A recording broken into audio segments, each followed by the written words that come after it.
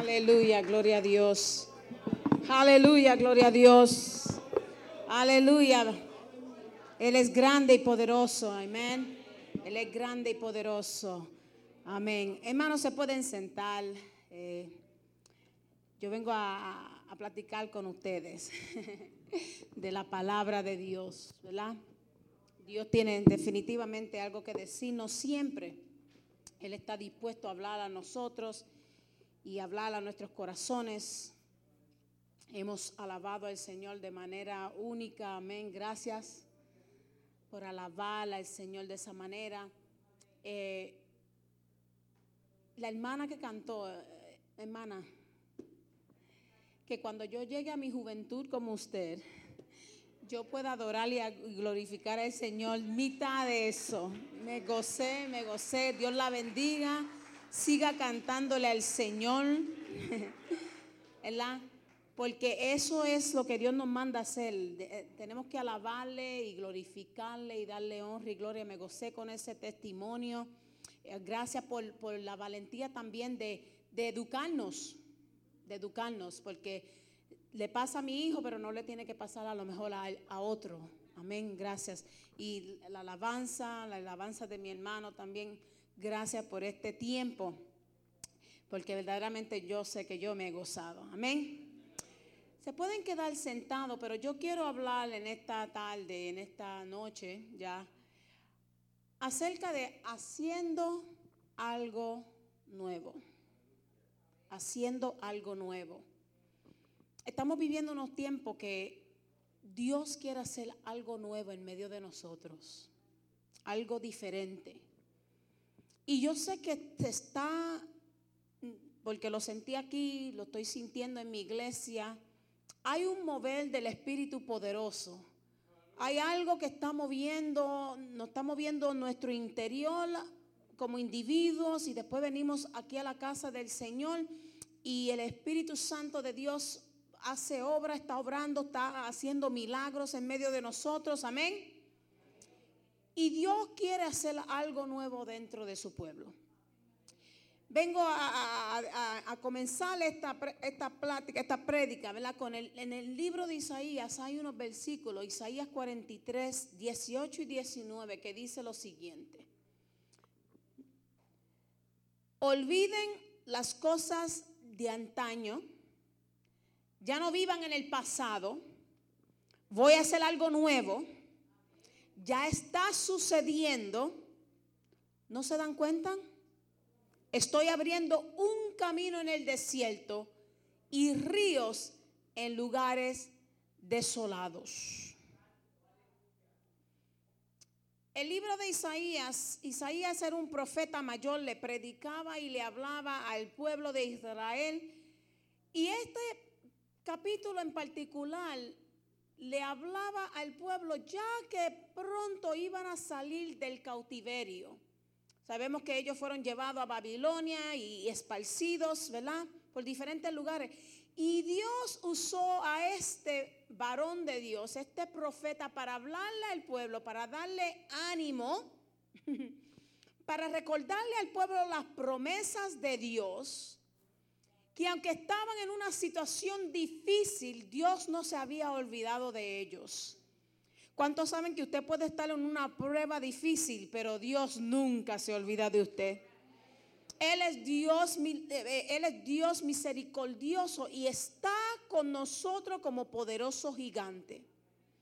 Y es bien interesante que el mismo Dios le dice estas palabras al pueblo.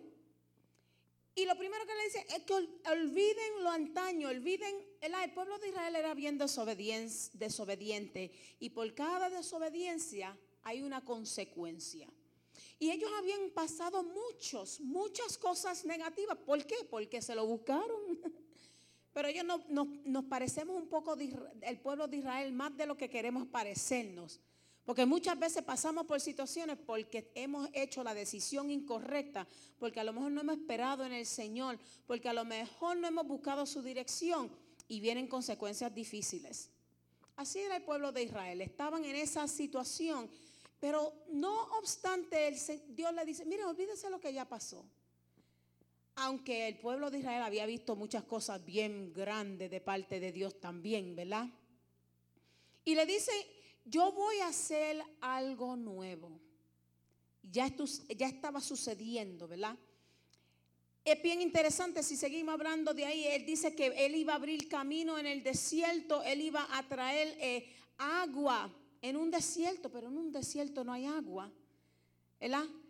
En el desierto no se ve el camino, pero Dios estaba lidiando con su pueblo y quería hacer algo nuevo. Yo le vengo a decirle a ustedes en esta tarde que Dios quiere hacer algo nuevo en medio de nosotros. Dios quiere hacer algo diferente en medio de su pueblo. Dios quiere obrar de una manera que a lo mejor no hemos visto anteriormente, porque verdaderamente yo creo que estamos en unos tiempos críticos, que el mover del Espíritu Santo se va a continuar y va a empezar algo diferente en nosotros. Vamos a ver lo milagroso. Vamos a continuar viendo el mover del Espíritu Santo. Vamos a ver cosas grandes si nos ponemos en ese lugar que Él quiere que nosotros estemos. Ahora, aunque lo llevé al Antiguo Testamento y le hablé del profeta Isaías, yo no quiero hablar del profeta Isaías. Porque la pregunta sería, ¿para qué Dios está haciendo algo nuevo? Para que todos los domingos vengamos y nos sentamos en la iglesia y alabemos al Señor y nos gocemos, tengamos un tiempo divino. Pero Dios no se limita a eso. La iglesia tiene un plan, Dios tiene un plan y un propósito con su iglesia. Aunque individualmente Él continúa teniendo un plan con cada uno de ustedes. Yo le ministro, yo soy asistente al pastor. El pastor tiene un equipo de pastores y yo lidio con el departamento de español. ¿Verdad? Tenemos un departamento de español y uno de inglés. Yo lidio más con el de español. Y en el español hay muchas damas y caballeros de esa edad preciosa, ¿verdad? Que ya a lo mejor han pasado los 60 o 70, esa edad de oro que decimos, ¿verdad? Y yo siempre le estoy diciendo a ellas y a ellos que si Dios hubiera ya cumplido su plan con ellos, ellos ya no estuvieran aquí. Algunas veces nos preguntamos, ¿pero qué yo hago? ¿Qué yo estoy haciendo? ¿Por qué yo estoy todavía? Porque hay un plan y un propósito con cada uno de ustedes. Usted tiene que decirle al Señor, Señor, ¿qué tú quieres que yo haga? ¿Qué tú quieres que yo haga? Pero como iglesia hay un plan y un propósito también. Y ese plan en estos tiempos yo creo que se parece mucho a aquel plan que Dios dio a través de la iglesia cuando comenzaba en el libro de los Hechos. En el libro de los Hechos, capítulo 2, del 40 al 47, se encuentran las siguientes líneas que le voy a leer. Vayan conmigo allí. Hechos 2, del 40 al 47, que dice lo siguiente. ¿Por qué Dios está haciendo algo nuevo? Dios está haciendo algo nuevo porque sí, Él tiene un plan individual para cada uno de ustedes, pero tiene aún más, mayormente, ¿verdad? Tiene un plan con su iglesia y no se ha terminado. Si no, no estuviéramos aquí.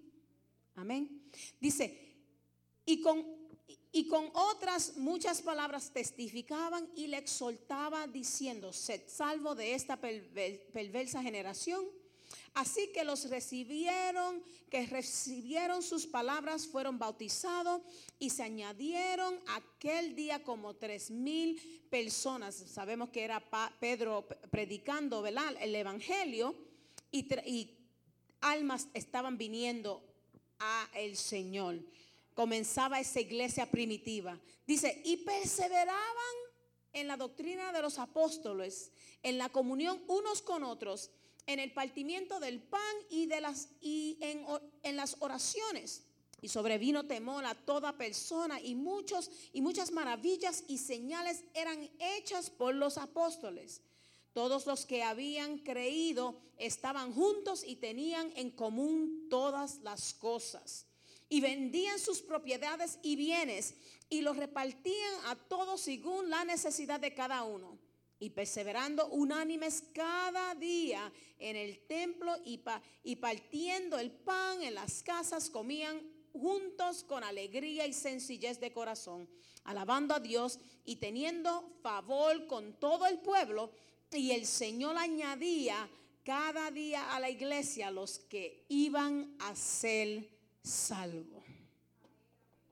Aleluya. Esto era la iglesia primitiva de allá, de aquel tiempo, ¿verdad? Cuando Jesús ya había ascendido, el Espíritu Santo de Dios había caído sobre la iglesia y ahora la iglesia comenzaba sus primeros pasos. Yo estoy aquí para decirle que Dios está haciendo algo nuevo y tenemos que usar la iglesia primitiva como ejemplo. Lo primero y a lo mejor no me malinterprete, a lo mejor le estoy predicando a los que ya están haciendo estas cosas. Pero de esta escritura yo puedo sacar 5 ministerios que como iglesia tenemos la responsabilidad de activar, de estar en función dentro de nuestra iglesia, en obediencia a Dios, porque esto es lo que Él quiere para con nosotros. Y usted me va a decir, Virginia, pero a lo mejor lo hacemos. A lo mejor sí, pero a lo mejor no lo estamos haciendo todo el cuerpo. Y Él no quiere que uno haga una cosa. No, todos tenemos que estar, dice que ¿cómo era? ¿Cómo ellos estaban? Unánimes, amén. Unánimes y le enseñaba a una clase que estoy dando, ¿verdad? Unánimes, y cuando hablamos de unánimes es que estaban todos unidos en un mismo sentir, en un mismo pensamiento, en una misma visión, en una misma misión. Una visión, una misión que Dios ha colocado aquí a través del varón de Dios y de su equipo que Él tiene, ¿verdad? Y es a ustedes se tienen que someter esa misión y esa visión, porque Dios lo ha puesto aquí para llevar a cabo el plan de Dios para esta comunidad. Aleluya. Lo primero que yo veo es en el verso 46 y 47 que ellos sabían adorar al Señor. Una iglesia tiene que adorar y alabar al Señor en espíritu y en verdad. Hay un llamado a la adoración y me gocé en esta tarde, ¿verdad? Cuando ustedes como comenzaron el servicio, vinieron aquí al frente, se tomaron de la mano y comenzaron a adorar y alabar al Señor, porque eso es primordial. Eso es primordial que la iglesia tenemos un deber, tenemos una responsabilidad, porque cuán grande ha sido Dios para con nosotros. ¿Cómo no vivir agradecido de un Dios poderoso? ¿Cómo no vivir agradecido de un Dios que ha hecho tantas cosas para con nosotros? Nuestra alabanza tiene que ser continua. Y la alabanza no es solamente corporal aquí, ¿verdad? Nuestra alabanza y nuestra adoración tiene que ser un estilo de vida. Donde quiera que yo me vaya, que yo me pare, yo tengo que ser un adorador. En el trabajo yo tengo que ser un adorador. En la casa, en la escuela, donde vaya, yo tengo que ser un adorador. Aleluya. La alabanza definitivamente todos adoramos diferente. En mi iglesia lo hacen diferente, en Europa lo hacen diferente, allá en Japón, en África. Todo el mundo lo hace diferente, pero con un mismo propósito. ¿Cuál? De glorificar y dar gloria al Rey de Reyes y Señor de Señores, aquel que nos salvó, aquel que dio su vida por nosotros, aquel que ha sido tan bueno. ¿Cómo no alabarle? ¿Cómo no darle gloria y honra? ¿Cómo no exaltar su nombre? Aún en medio del problema. Me gustó lo que la hermana dijo en su testimonio, que con un momento nos turbamos porque somos humanos, somos carne. ¿Y quién no? Mi hijo, mi hija, mi situación, mi problema, mi dificultad. Pero entonces como que vino ese momento que ella pudo clamar a Dios, aleluya. Ella pudo acordarse, porque somos llamados a ser adoradores en espíritu y en verdad. Salmo 95 dice, vengan, cantemos con gozo al Señor. Aclamemos con júbilo a la roca de nuestra salvación. Acerquémonos ante su presencia con acción de gracia. Aclamémosles con salmos, porque el Señor es Dios grande, Rey grande sobre todos los dioses. Aleluya. Gloria a Dios. Él es un Dios poderoso. Hay que alabar, hay que alabar, hay que adorar. Una iglesia que no adora, que no alaba, no es una iglesia que va a prosperar mucho. Y vuelvo y repito, no solamente cuando venimos aquí. Eso es tiene que ser un estilo de vida, continua alabanza, continua adoración a través de donde quiera que nosotros vayamos. La iglesia tiene que adorar. Lo segundo que la iglesia tiene que hacer es que nosotros estamos llamados al evangelismo. Nosotros tenemos que ser una iglesia que evangeliza. ¿Y qué es evangelizar? Ustedes saben, es una iglesia que va allá afuera y le dice a un hombre, a una mujer que a lo mejor no tiene una relación con Dios: mira, yo te ofrezco salvación. Yo te ofrezco a alguien que puede cambiar tu situación. Yo te ofrezco a alguien que puede transformar tu vida. Yo te ofrezco a alguien que hizo esto en mi vida. Yo te ofrezco a alguien que quiere hacer cosas grandes en ti.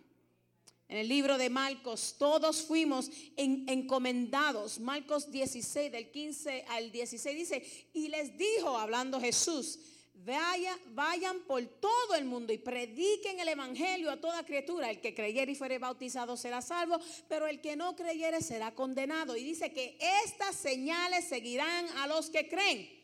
En mi nombre echarán fuera demonios, hablarán nuevas lenguas, tomarán serpiente en sus manos, y si llegaren a beber cosa venenosa, no les dañará. Sobre los enfermos pondrán sus manos y sanarán.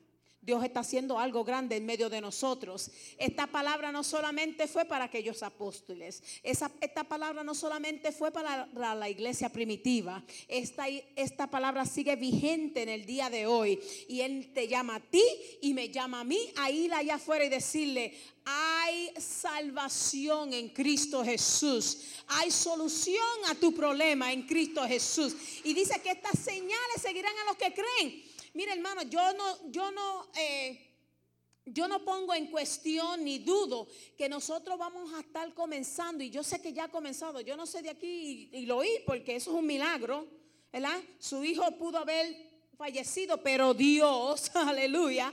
Y lo estamos experimentando en nuestra iglesia. Hemos visto, Señor, sanar de cáncer, y ahora mismo la persona no lo tiene, está en remisión. Los doctores no está ahí, está en remisión. ¿Por qué? Porque Dios está haciendo algo nuevo, aleluya.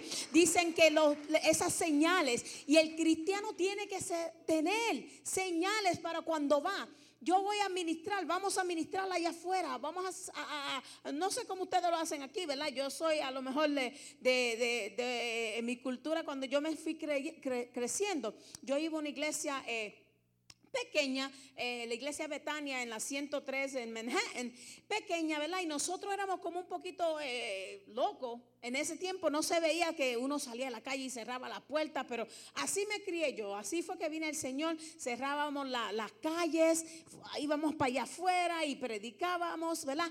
Algunas veces ha cambiado el método, ¿verdad? Pero como dice mi pastor actual, el método puede cambiar, pero el mensaje no cambia. Aleluya. Predicamos a Cristo. Ahora a lo mejor lo hacemos muy diferente. A lo mejor lo hacemos a través de el internet. A lo mejor lo hacemos a través de las redes cibernéticas.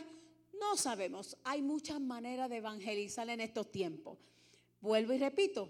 Podemos hacerlo como corporalmente, porque somos llamados a hacerlo.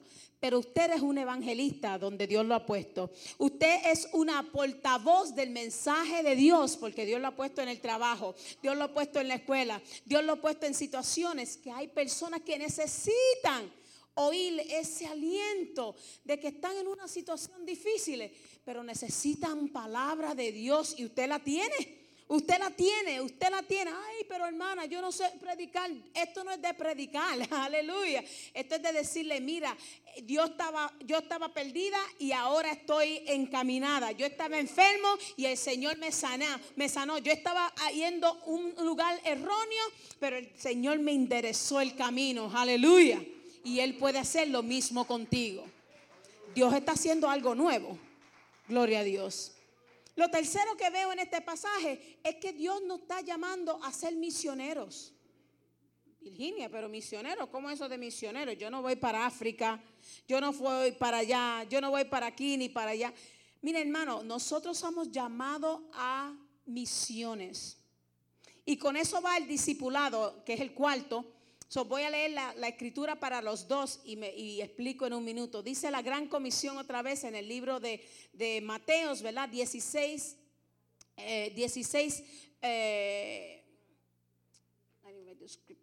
perdón, 16, 15 y 16. No, ese era Marcos, perdón.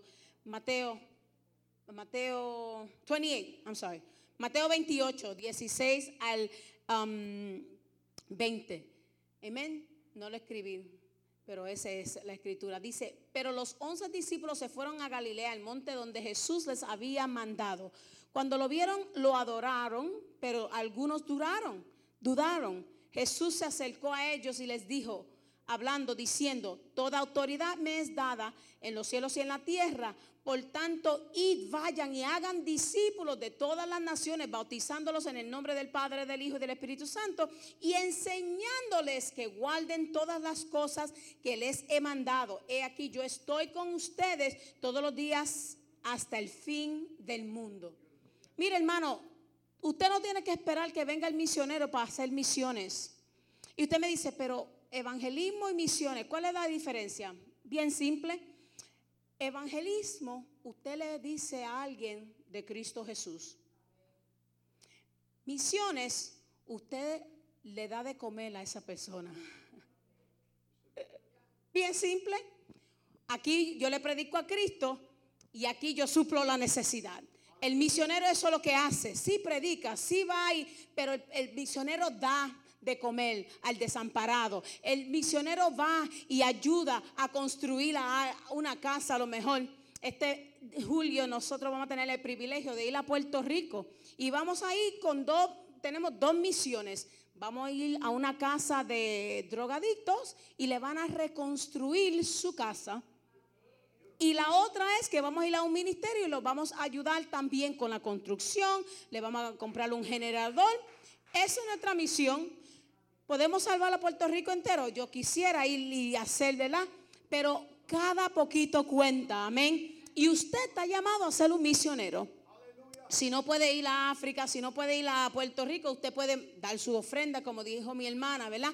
De lo mucho que Dios le ha dado, usted puede dar para adelante. Y no solamente eso, pero usted también puede ser un misionero aquí en The Bronx. Aquí hay tantas personas que necesitan a lo mejor que usted le dé un plato de comida. Eso es misiones. A lo mejor usted tiene mucha ropa. O si es como yo tengo muchos zapatos. Me fascinan los zapatos. Pero a lo mejor yo puedo coger un palo o dos de zapatos y darlo para adelante. Porque a lo mejor hay alguien que necesita, tiene una necesidad. Y yo tengo que tener un enfoque, una misión y suplir la necesidad de aquellas personas que se encuentran en necesidad. Dios está haciendo algo nuevo, pero requiere de usted y yo que nos pongamos donde Él quiere que nosotros estemos y hagamos lo que Él nos ha llamado a hacer. La iglesia también está llamada a discipular, a hacer discípulos. ¿Y qué es hacer un discípulo? Aquellos que siguen a Cristo, usted los discípula, ¿verdad? Le da clases de discípulos, ¿verdad? O le enseña a cómo seguir a Cristo. Eso es solamente obra de la iglesia, o sea, del pastor y de los diáconos no, hermano. Eso es de la iglesia entera. Eso es nuestro trabajo. Dios está haciendo algo y lo va a hacer a través de usted y de mí. Algo nuevo, gloria a Dios, lo va a hacer a través de nosotros. ¿Por qué? Porque cuando entra ese hermano, esa persona que viene al Señor y se convierte a Cristo, y usted ve que está comenzando andando en sus caminos, a lo mejor no sabe orar, a lo mejor no sabe diezmar, a lo mejor no sabe hacer esto o aquello. Usted tiene la responsabilidad de acercarse a esa persona, de acercarse a aquella persona y darle ánimo, darle fuerza. No lo critique, ayúdelo, hermano, porque usted está llamado a ser discípulos, dice la palabra. Usted está llamado a darle valor a esa persona, ¿verdad?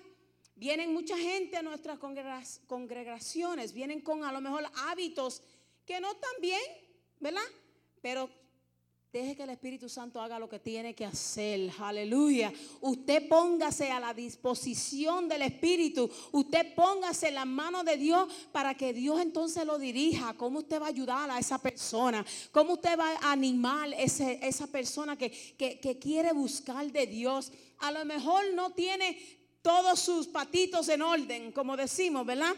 Pero Dios no está buscando a gente que tengan sus patitos en orden. Dios está buscando hombres y mujeres que tengan un reguero en su vida para que vengan y entren por esas puertas y el Espíritu Santo de Dios los tome y comience a hacer una obra en ellos. Gloria a Dios. Y usted y yo tenemos que darle ese lugar a esas personas para que entonces puedan venir a ser hombres y mujeres de Dios fuertes en el Señor. Usted está llamado a discipular a esas personas.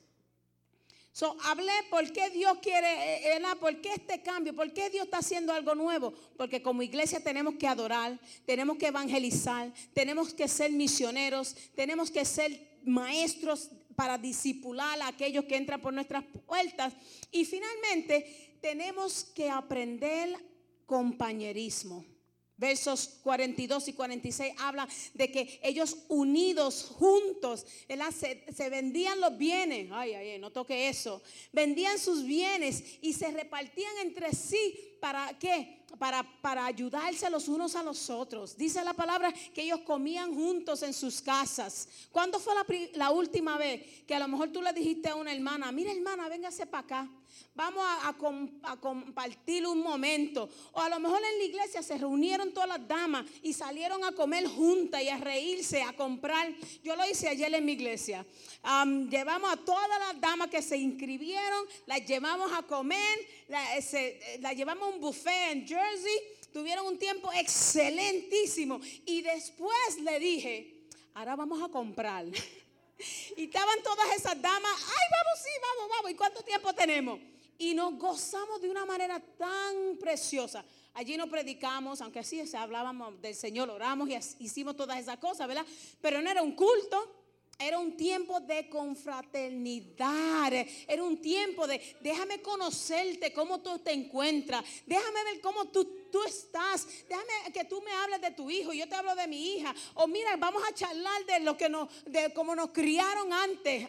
Me senté con una de las dos hermanas y ellas nos contaban esos cuentos de cómo se portaban la una con la otra y tuvimos un tiempo tan alegre en el Señor.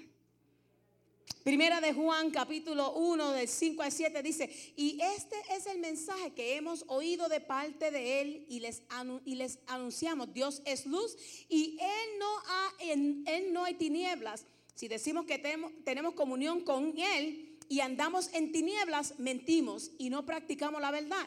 Pero si andamos en luz, como Él está en la luz, tenemos comunión ¿con quién?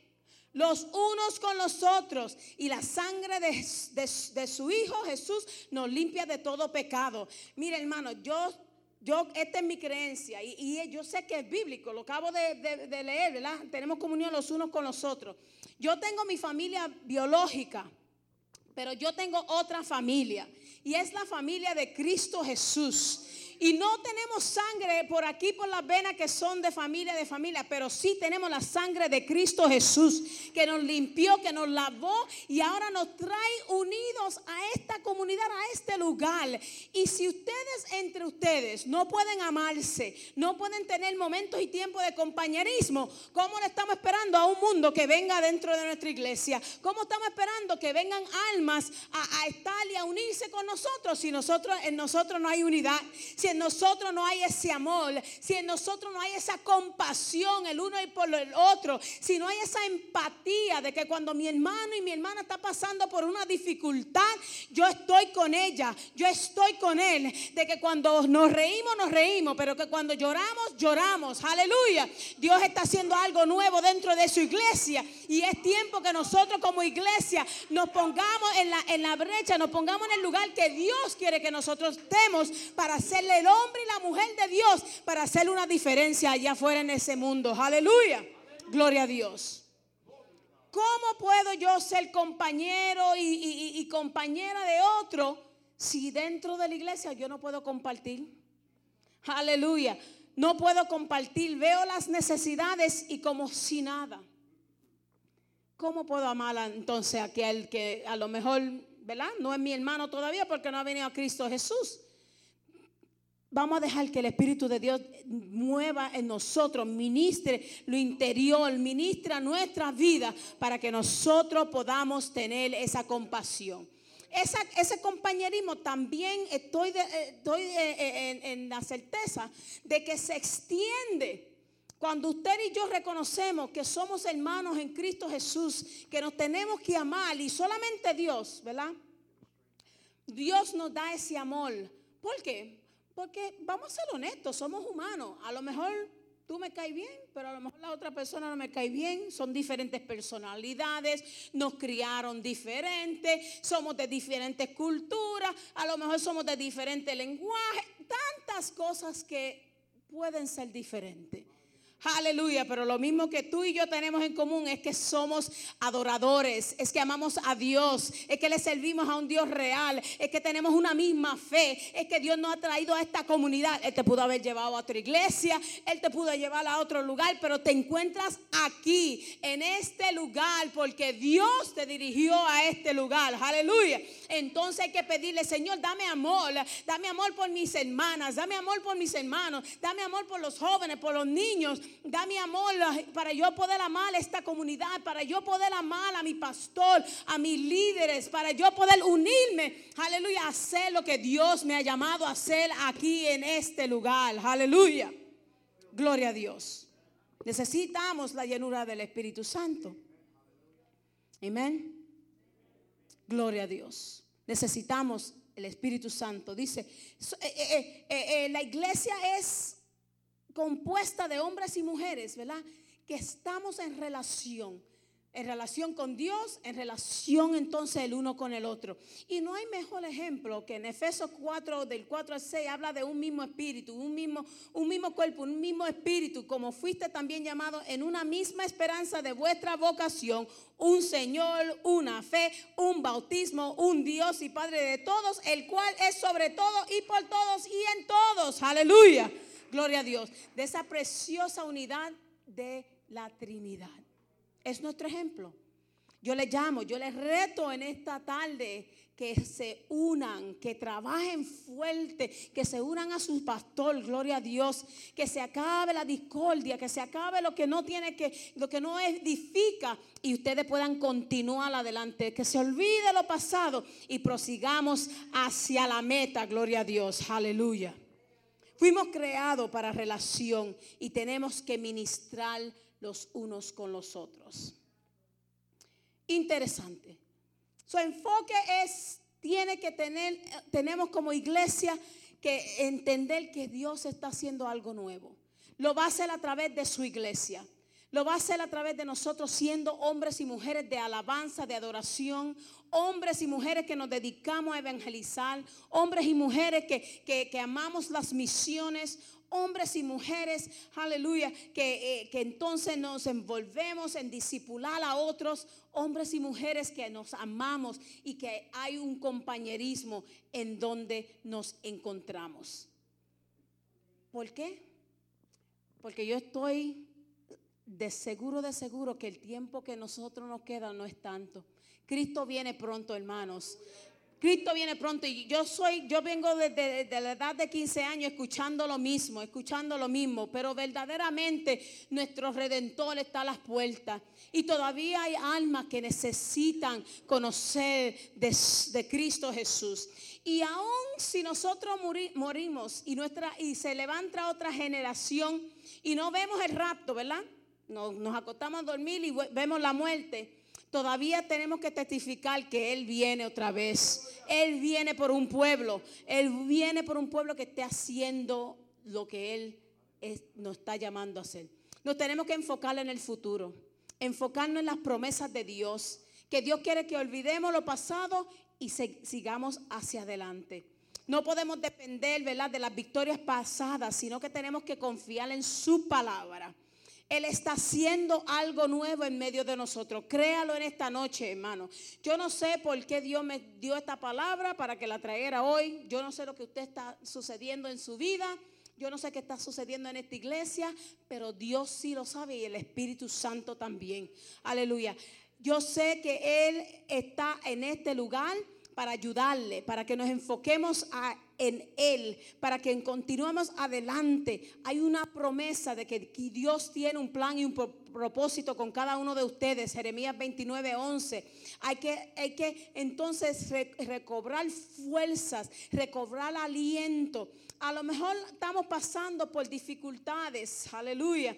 Pero mire lo que le dijo el profeta, Dios al profeta Jeremías.